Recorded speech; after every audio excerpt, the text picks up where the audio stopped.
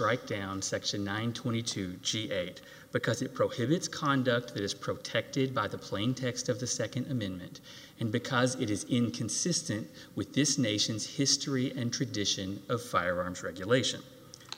We think this case can be resolved by the paragraph in the Bruin opinion that's marked with headnotes 14, 15, and 16. That is on page 2131 of the Supreme Court Reporter.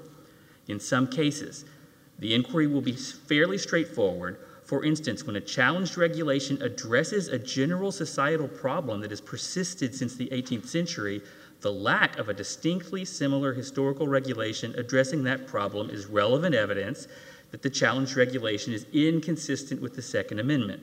Likewise, if earlier generations addressed the societal problem but did so through materially different means, that also could be evidence that a modern regulation is unconstitutional. Your Honors, the founding generation was intimately familiar with the scourge of domestic violence. They never addressed that problem through any sort of firearms restriction. They did address the problem through other means, typically societal pressure, but also shaming punishments, etc. No disarmament, no bans on the punishment of weapon. You think the analogy that's required, the historical analogy that we have to satisfy, or that I should say the government has to satisfy, has to be specific to domestic violence? Or can it just be a broader category, like a dangerous individuals category? Your Honor, I'm attempting to follow the Bruin analysis. They said the analogy, the problem that was solved by New York's proper cause law and Heller's DC's gun ban was firearm violence in a congested urban community. And so the closest problem that is attempted to address here is domestic violence with firearms, but even if not. Well, we all agree, of course, that we have to follow the Bruin framework, but I think there's still a question that Bruin, I think, leaves open. Tell me if you disagree, which is the level of specificity or generality that we have to strike when it comes to an analogy. I don't know that Bruin tells us a lot about that, and I wouldn't expect it to. It's a new case. It's launching a set of analyses that we should be undertaking going forward. And I understand that, Your Honor, and it may be that the level of abstraction can be broader than domestic violence, but the government moves out to the highest level of abstraction, which is dangerousness or law-abiding or... Well, let's talk about that, because the reality is, I guess there's a threshold question as to whether Mr. Rahimi's even a law-abiding citizen. So is he even covered by the Second Amendment? And I'm looking at Bruin at page 2133, where the court sort of acknowledges that, at least, because it's talking about the regulations that burden a law-abiding citizen's right to armed self-defense. He's not law-abiding, is he? Well, Your Honor, I don't know how to answer that question because I don't know what law-abiding means in this context. I will say that... Well, he got a protective order issued against him by a court of law, right, because of domestic violence. He did, Your Honor, and as would anyone covered by this statute, a protective order, a finding at least of a risk of future violence. But in terms of the Second Amendment's coverage, which I understand your question, is he covered by the amendment or not? The Bruin opinion tells us that that question should be answered by the plain text of the Second Amendment. Is the conduct covered by the plain text of the Second Amendment? Yes, it is. The conduct here is the possession, the keeping, and the carrying, the bearing of arms. And the question is, who does that right extend to? Well, Heller answers that, and Bruin answers that with the people. The people unambiguously means the political community of the United States. So the references in Heller and Bruin to law-abiding citizens, that's not really a gloss that we're supposed to follow. I think that it is correct that the Second Amendment protects the rights of law-abiding citizens. It may even elevate the rights of law-abiding citizens against others. But I think that language comes from Heller, and Heller said the Second Amendment elevates above all other interests the rights of law-abiding citizens to use firearms to protect hearth and home. That, I think, is the origin of the phrase here, and we know from Bruin that where that shorthand phrase that the court used comes into conflict with the plain text of the amendment, the plain text of the amendment wins. So we know when it comes to Bruin that even though Heller said hearth and home, and that was absolutely the language of the Supreme Court that would bind courts otherwise, they said when you're looking to the scope of the amendment, look to the plain text. And the plain text here says the people. So the law-abiding is more of a kind of description of how the Second Amendment works. It's not a doctrinal limitation on its reach. I think that's correct, Your Honor. But if you don't agree with me on that, I would submit that Heller. Well, I may or may not agree with you, but I'm not sure it does you much work, right? Because you still have to answer the question: what does the Second Amendment? Granted that it applies to all people, how does it protect, and against what kind of regulation? So we're back to the dangerousness question. If he's within the coverage, the burden shifts to my opponent to identify laws in the history and tradition of our country's regulation of guns that are sufficiently similar to this one, and they can't. This is a total ban on firearms, even in the home. And there's only a couple of those that are referenced in the brief, and they're incredibly dissimilar from this regulation. Mostly, the regulations that are discussed deal with public carry, and the Second Amendment protects that as well, but those other historical examples that limit the ways people use firearms or where they take them are separate from a total ban on the conduct that is protected by the amendment. I think that the New York law was one where the Supreme Court said the founding generation could have enacted a total ban on carrying firearms because they were familiar with urban violence, and they didn't. That New York proper cause law was the permitting system went back to 1911, and the proper cause specific provision that was being attacked went back to 1913. 922G8 is enacted in 1996. I mean, I can remember that year. My tie is older than 922G8, Your Honors. This is as modern as a regulation can be, and it's unheard of at the time of the founding generation, not because they didn't think domestic violence was a problem, but because they did not see this as necessary to enact. But to go to Judge Wilson and Judge Host's question about law abiding, if that truly were the extent of the Second Amendment, we would expect to find a lot of colonial and early post-ratification laws that disarmed people simply for violating laws. We do not find that, and the government has not cited such provisions. In fact, what we find are there are many laws that were violated that allowed someone to continue to maintain possession of firearms. This was something that was seen as critical to being a citizen at the time. And so, and I think that Bruin supports this too, that even on the scope question, we should look to text, history, and tradition for that as well, and the government should be able to point to examples of people who violated, for instance, fish and game laws, and they had their firearms taken, or violated the prohibitions on breaking the Sabbath, or on, disturbing the peace, and from that, all firearms were taken away from the person. There are none of those.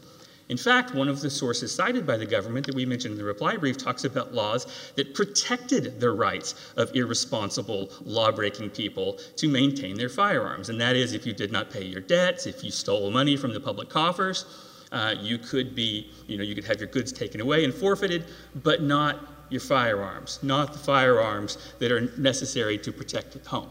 Well, your brief didn't address their comment about surety laws, right? I think we did address that, Your Honor, but I'm happy to clear that up right now. Surety laws are entirely different than 922G8 in every respect. They were only dealing with public carry, so if you were subject to the surety law, it was an issue of public carry. They are late in time. They are, 1800s, not at the time of ratification. If you posted a bond, you could continue to carry arms in public. 922G8 does not allow that. The surety laws allowed an exception for someone who could show a special need for self-defense. 922G8 does not allow that escape hatch or separate provision. And in general, these were extremely short-lived. Nothing like the statutory domestic violence restrictions that have been acted that are much longer. Well, this was a 2-year sentence. 2-year ban for domestic. Isn't it possible to get domestic violence orders for just, not bringing your kids back soon enough after they've, a weekend custody or something? I'll say, Your Honor, that this is not my area of expertise, but I have heard complaints from a lot of people that the process associated with these orders is not what we would typically associate. This fellow is your poster child to maintain this kind of ban, factually. Well, Your Honor, from the standpoint of domestic violence restraining orders in general, I believe they cover a wide swath of conduct which isn't necessarily violent.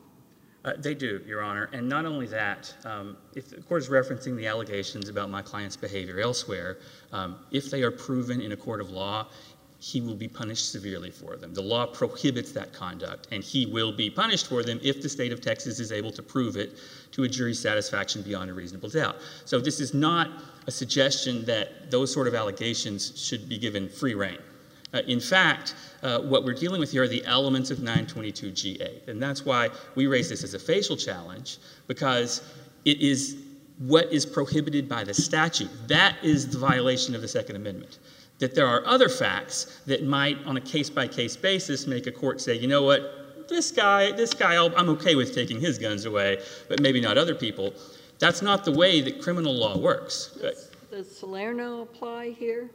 Your Honor, Salerno says that a facial challenge is the hardest one to make, and that's in dealing with the Bail Reform Act. I think that Salerno does not have the importance that had been assigned to it historically, and my friend doesn't suggest that it does. I mean, I think it's mentioned twice in the brief. One of the cases that's in their brief, but not ours, is a case called Buckaloo versus Presythe. I may have butchered the pronunciation of the names. It's a death penalty case in 2019.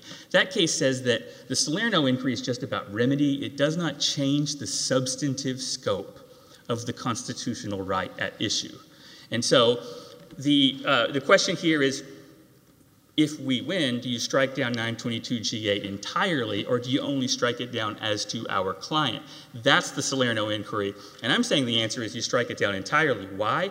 Because the only thing that has to be proven to obtain a conviction, and the only thing that my client admitted for purposes of this federal proceeding, was that he was subject to such an order covered by the statute, and that he subsequently possessed firearms in his home, in his bedroom. That is the part that's unconstitutional. This is not a case-by-case inquiry. I am not coming before you saying this one person, is special, or he should be protected. He, of all people, should have the right to bear firearms. That's not. There might need to be more elements for this to survive scrutiny. Exactly. There were no other elements. Exactly, Your Honor. If the government, for instance, wanted to say that this man in particular can be prohibited because of XYZ. There was a conviction, the conviction required certain dangerousness elements, et cetera. Exactly. XYZ should be in the federal statute, and it's not. So this was, a challenge was brought originally as a motion to dismiss the indictment, where the court is required to assume that the allegations of the indictment are true, but beyond that, there are no more facts to put forward because that's just the stage that we were at. Now, it so happens that under the pre-Bruin analysis, this statute was considered constitutional. He did plead guilty, and then some of the facts that were found for purposes of sentencing, I think, are what are being referenced there. But we say the statute on its face is unconstitutional because it burdens, it in fact prohibits the very same conduct that is protected by the Second Amendment because it applies to the people, and that means the members of the American political community, and it is inconsistent with the history and tradition of firearms regulation in the United States. I think that one other thing to mention that the government said in its response was this idea of the background checks. Bruin says a background check is okay. We're not, suggesting that background checks are unconstitutional. And the government says background checks look to see if you have a domestic violence restraining order. I think that's almost putting the cart before the horse. Background checks are acceptable as an enforcement mechanism for substantive law. They do not settle the question of whether the substantive prohibitions themselves are. What's it got to do with this case? I'm sorry? What has it got to do with this case? It's just one of the arguments that the government raised was that, that background checks are okay, so these must be okay. I'd also say that historically that's similar to a muster. I mean, the committees of safety could call all of the people, who had firearms to bring them in, get a count of them, know which guns are out there. That's separate from the question of whether guns could be entirely taken away.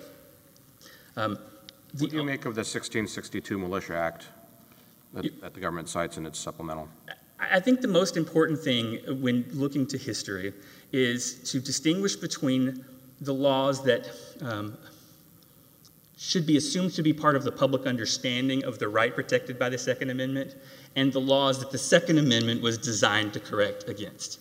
I think that I think you're implicitly acknowledging that if this is part of the if the 1662 Act is a relevant historical analog, then that supports 1922G. Your point is this should not be considered a part of our history. Is that sort of where we were going here? I guess I'm not as intimately familiar with the pre-colonial historical precedent. I will say that the founders had a ready-made alternative if they wanted to enact a Second Amendment that was subject to congressional limitation. That was the English Bill of Rights, which is to say, according to law, Protestants, according to their station. Rather than enact that, they chose to enact an unconditional protection. And so in that sense, I would say that... Right, but Bruin tells us to understand what the scope of the right is, we look to historical analogs, and I see this 1662 Militia Act saying that law enforcement agents can judge people to be dangerous and essentially, I think, to disarm them. So I'm wondering if that's correct, and if so, what that says for our case. I think that, I say my time's expired, that is the sort of logic that the governor of Massachusetts used to disarm the people ahead of Concord and Lexington. In other words, in England, yes. 1662 during the reign of Cromwell? I'm going to have to get back to you on reply, Your Honor. I don't have my British history nearly as well as you and Judge Ho would close to hand. I know that when there was a restoration of the monarchy... In fairness, this is in the government's brief. I'm not springing on this. Right, no, and I don't mean to suggest that. I'm just... I didn't make this up. Perfect. Like I said, hopefully I'll have a better response in reply, Your Honor. Thank you. All righty, thank you. Mr. Glazer. May it please the Court, William Glasser for the United States. I'd like to start with the language in Heller and Bruin talking about the meaning of the Second Amendment, that it protects the right of responsible, law-abiding citizens. Now, Mr. Wright contends that the only relevant question is whether his client is part of the people and was bearing arms. But I think Heller and Bruin were actually construing the text in light of history when they added that limitation of responsible and law-abiding. That is part of what the Second Amendment means. Now, obviously, history is very important in understanding the Second Amendment right because, as both Heller and Bruin recognized, it was the Second Amendment right. The Second Amendment codified a pre-existing historical right that existed in England and was brought through the colonies. So when understanding... So your view is if you're not law-abiding, whatever that means, we could discuss that. If you're not law-abiding, you are outside the Second Amendment in toto. Yes, Your Honor. What about the First Amendment? Your Honor, the First Amendment is going to implicate, obviously, different concerns. Same words. The constitutional text is... I don't need to read to you. You know it's the same words. Sure. Your Honor, I think the reason that the First Amendment is different is because of the historical context of the right to bear arms. So, again, Heller said this was a pre-existing right. Heller said that it was adopted based in large part on the English Bill of Rights, which had limitations built in to the scope of the right. So I think the First Amendment is different in that the right that it recognized, assuming that was also a pre-existing right, the right that it recognized was defined differently at the time of the amendment. So I acknowledge that how you understand the scope of the freedom can vary, Sure. It will vary based on what the underlying freedom is and its history and tradition. But I think you're making a broader point, which is if you are not law-abiding, you are categorically, textually outside of the Second Amendment. You didn't and I wonder say what we that did yet. that. Or are you saying that? Well, I'm not sure that I'm going quite that far, Your Honor, and the reason is that the whole inquiry, so whether you look at it as sort of the scope of the right or historical analogs, the whole inquiry is whether or not your conduct is something that falls within the right, not necessarily the person. So we're not arguing, for example, that Mr. Rahimi falls outside the people. What's your bottom line?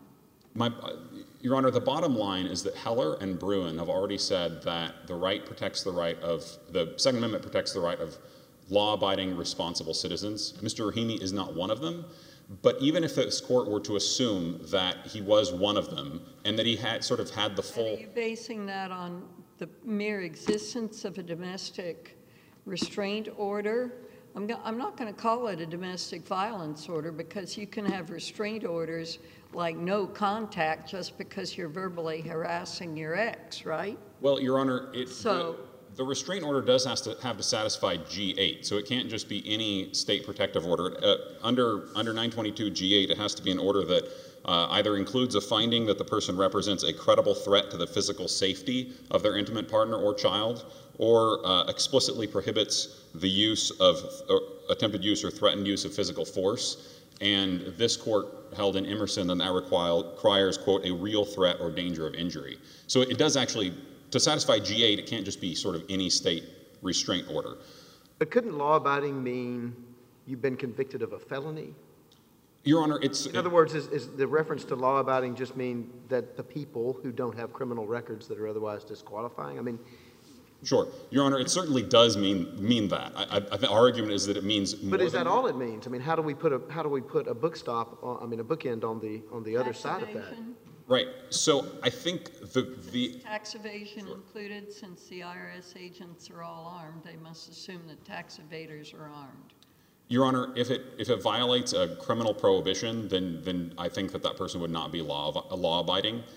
But I think, Your Honor, no, and I think the answer to all these questions goes to history. So unfortunately, they're not sort of two clean, separate analyses. In other words, the scope of the right and the scope of what law-abiding means does look to history. Heller looks to history, Bruin looks to history. So There weren't speeders in colonial times. Your Honor, I don't believe there were, no. And so I'd love to turn to the history because I think that is where we can sort of see what law-abiding means and whether or not we're looking for distinct historical analogs or sort of looking for more generally the scope of the right. The history is a good place to start. So the history in England was clear. The Militia Act that Judge Ho referenced allowed constables to arrest anyone who rode armed offensively to the terror of the people. Bruin said that was a common law offense that carried over into the colonies in the United States. And actually, in fact, there were 4 colonies or states that by 1791 had specifically adopted statutes to similar effect, authorizing arrest of those who went armed defensively. And 2 of those statutes specifically referred to threatening, making menaces or threatening speeches. So those states or colonies were North Carolina, Virginia, Massachusetts, and New Hampshire. In addition to those states, there was a little bit of overlap here, but there were 6 states, including 2 of those states I just mentioned, that adopted explicit surety statutes. This is all before the Second Amendment. We cite some of these in our brief. Bruin cites some of these statutes as the sort of armed offensively statutes, but they also included surety provisions. In other words, you could... I got to tell you, I'm sorry. Sure. I don't really understand the surety argument, because that's a bond requirement. It's not a ban. Your How Honor, does that help you? Your Honor, so it is true that the surety requirement by itself is not a ban, but in fact, 3 of the statutes that I just referenced, 2 of which had a surety provision, actually required forfeiture of the weapons. So those were Virginia, Massachusetts, and New Hampshire. Those were colonial statutes. We're not talking about the 19th century statutes that Mr. Wright discussed in his reply brief, but those statutes actually allowed forfeiture. So 3 states specifically allowed forfeiture of the firearms.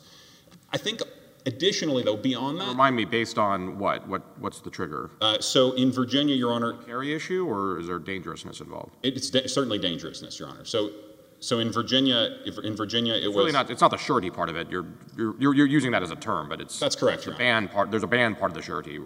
That's correct, Your Honor. Okay. So the surety part, though, I think is still relevant, and the reason why is that the surety laws required a person to be arrested, and in some states and other states, they would just be brought before the justice of the peace, not necessarily in custody, based upon threats that they made to another person. And if they were unable to satisfy the justice of the peace with sufficient sureties or guarantees of good behavior, they would be put in prison until the next term of court. So they were not allowed any freedom at all. And so I think that that's extremely relevant when looking at the 922 G8 and the limitation on those subject to protective orders, that those people are allowed their freedom. That is, they're not under arrest and they're not actually placed on bail. They don't have to pay money or obtain other people guaranteeing their good behavior, but they're not allowed to possess weapons during that time. So are they exactly identical to the protective orders under G8? No, but they are relevant analogs, especially, I think, against the background of the historical laws allowing disarmament of those who are dangerous. That was for misuse of the firearm to begin with. Your Honor, yes, although two of those statutes seem to include simply threatening speeches that don't necessarily require that the firearm be brandished or used offensively in any sense. Does this have something to do with outlawing duels? Your Honor, there were separate dueling laws. None of the provisions that we cite and rely on overlapped with the dueling provisions. How much research has been done on these surety laws? Your Honor, I've done more than more in the last few weeks than I ever anticipated doing, and honestly, the law review articles have not dug into them extensively. So, in fact, Bruin didn't have all of the colonial surety laws at hand and only discussed the 19th century surety laws. But I have researched them. I think the numbers that I'm citing to you today sort of cover the colonial period at least, and I'm happy to provide additional citations to the court in a 28J if you'd like. But unfortunately, there is not extensive research into the entire scope of the colonial surety laws. To address Mr. Wright's contention that colonial laws actually protected the rights of those who violated the law, this is at the end of his supplemental reply brief citing the Greenlee article that the government also cites. But if you look at the statutes that were at issue there, they prohibited someone from seizing someone's firearms as part of a civil suit or in order to recover taxes. In fact, one of the statutes, the Federal Militia Act that is cited, only applied to militia arms, which were, although personal arms, would also be provided to the poor if they were unable to acquire their own. So those laws that protected the firearm rights of people who Mr. Wright labels as non-law abiding were actually more limited in that they only protected those firearms from civil suits, from seizure based on tax purposes, and did not sort of protect them as a general matter if they were using those firearms in a dangerous way or were otherwise threatening to other people. In fact, one of those states cited is Virginia, which, as I already said, was one of the states that prohibited going armed offensively to the terror of the country and allowed seizure of firearms if someone did so. So, unfortunately, the history here can be sort of complicated when you really dig into it, but if you zoom back out, there's sort of three different movements, if you will, that establish that the firearms regulation, that 922 G8, is consistent with the historical firearms regulation. The first of those is the English common law, which, as we spoke about earlier, the Militia Act allowed constables to seize the arms of those who went armed offensively. The English Bill of Rights was a limited right, which Heller said was actually the precursor to the Second Amendment, in that the English Bill of Rights protected those, said that Protestants may have arms for their defense suitable to their conditions and as allowed by law. So again, when Heller was interpreting the historical scope of the Second Amendment right, it recognized that it was a limited right. It's not an unlimited right for every person to bear any arm in whatever manner. So we have the English law, which is instructive. We also have the debates surrounding the adoption of the Second Amendment, which, as we addressed in our brief, several of what Heller termed the Second Amendment precursors similarly had limitations for those who were not law-abiding or not peaceable. Now, those were not ultimately adopted in the Second Amendment, as Mr. Wright points out, but this is different than a question of statutory interpretation, where if a legislature chooses not to include certain limitations, then clearly it did not mean them, because, as Heller explained, the Second Amendment was recognizing a pre-existing historical right.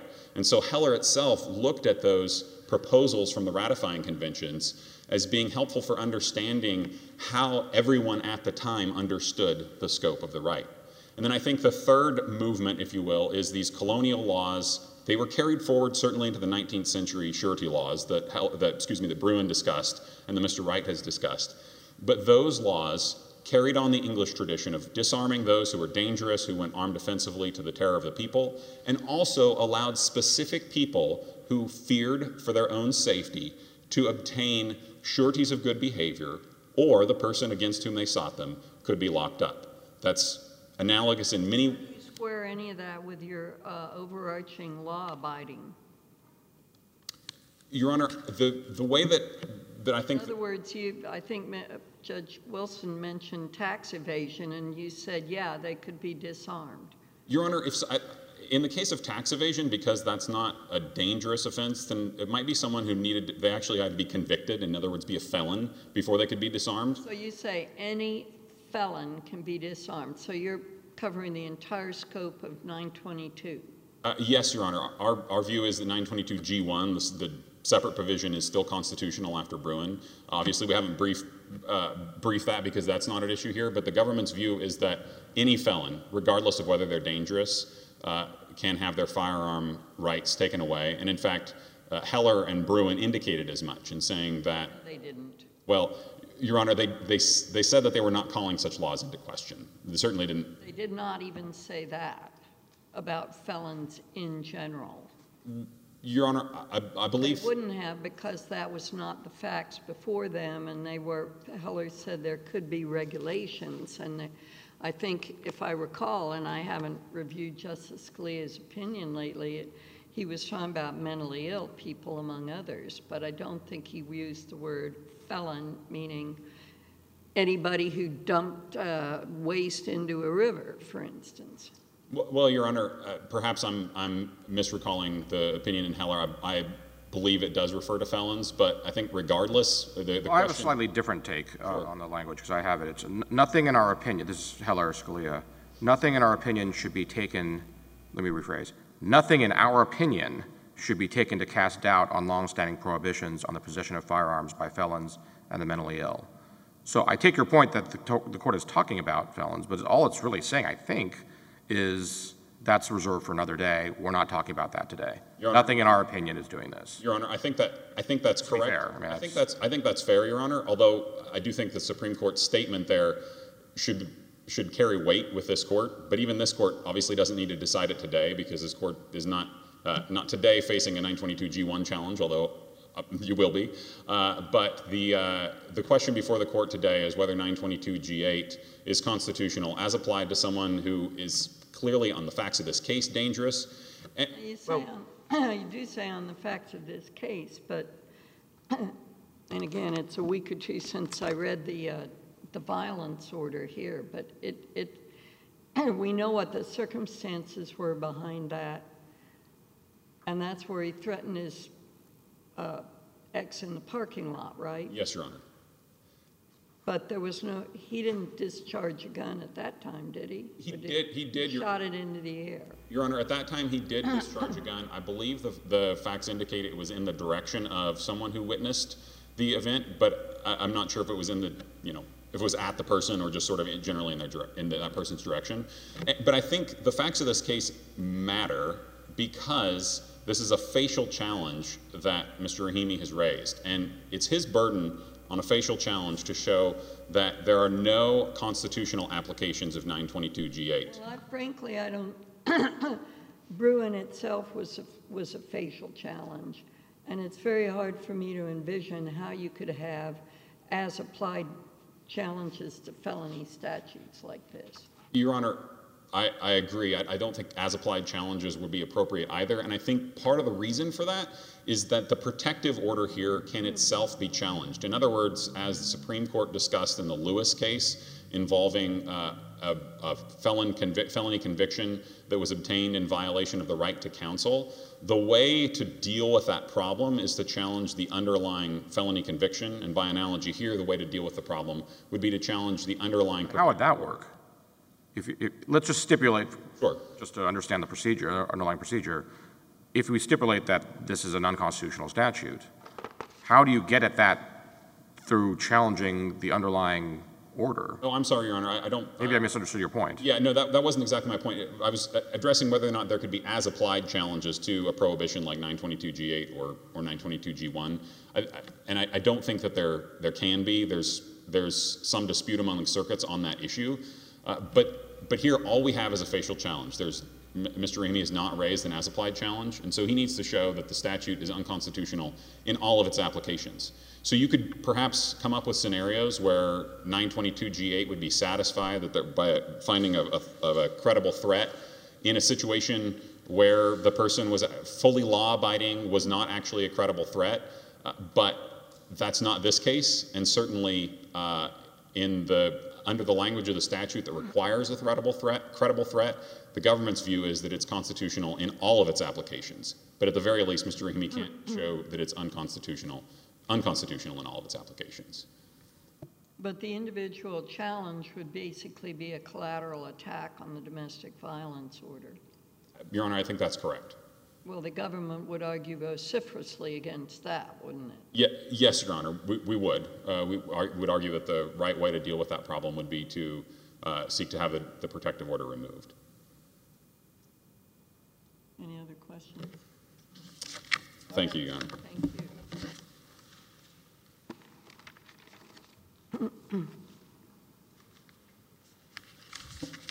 As time permits, Your Honor, I'd like to address the last point, Salerno, the order of the English predecessors, and then law-abiding. On Salerno, I may not have answered the question as clearly as I wanted to during the earlier argument. Bruin was a facial challenge. By the government's logic, there are some constitutional applications of New York's licensing law. Facial challenge struck down. Heller, facial challenge struck down. Johnson versus the United States. I know that's vagueness in a sentencing law. Certainly there are constitutional applications of the residual clause of the Armed Career Criminal Act. The whole thing is struck down. That aspect of Salerno, kind of the recently historical view that courts took of if any way to apply this statute would survive constitutional scrutiny, you lose, that's gone. And I think, like I say, the Buckaloo point, I think, makes that clear. Salerno's bad law, or at least bad law in this context. Buckaloo says it is a remedial question. You know, it's relevant to do we strike down the whole law, or do you strike it down only as to my client, is the difference between facial and as applied, not the substantive scope of the law. I'm happy with either one of those. On the, I think, Judge Jones, you're right that the 1662 Militia Act would have been when Cromwell was in power, because I know in 1689, the English Declaration of Rights that I mentioned meant to correct against some of the abuses of that as it's sort of a condition of restoring the monarchy. There were protections for an Englishman's right to bear arms.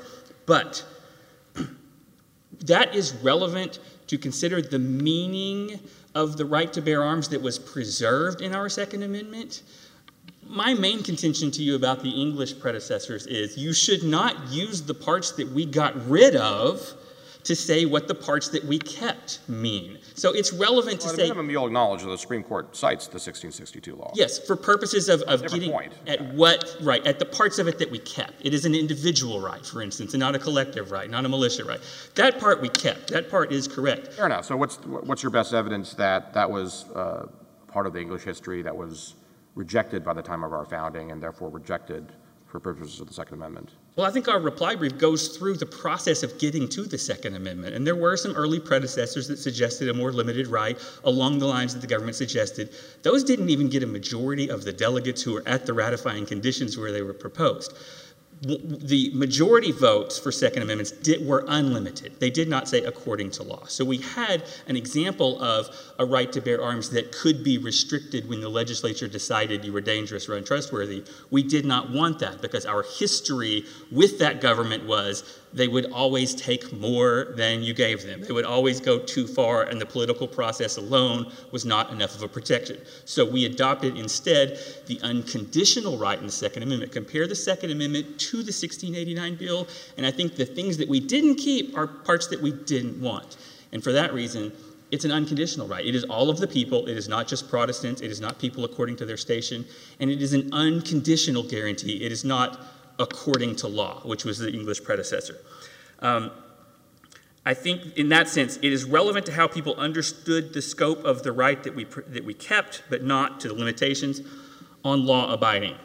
It may be, like Felon, that the Supreme Court was reserving for another day the question of what sorts of violations of law would be permissible. You could deny the Second Amendment right, or it may be, I think as Judge Wilson said, if felons are sort of exempted, or some felons or violent felons, then it may have been a shorthand way of saying not felons. I do know that when they gave instructions for what to do on the scope of the right, they said go to the plain text, and the plain text is the people, and Heller says it means the same thing in the First Amendment, the Second Amendment, the Ninth and Tenth Amendment, wherever it appears it means the same thing. So what do you make of the government's argument that 922G8 is sufficiently cabined in response to, I think, your concern, through the fact that there has to be certain findings of dangerousness? It's inconsistent with the history and tradition.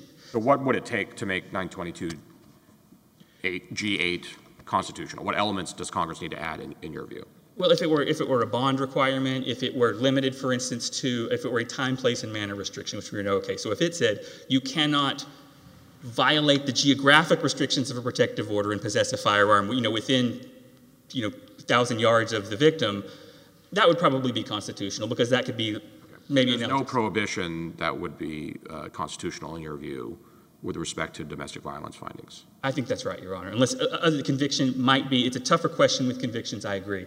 But again, the government would... Say you can't approach your spouse, you can say things like that, but there's no way you can disarm somebody based on a...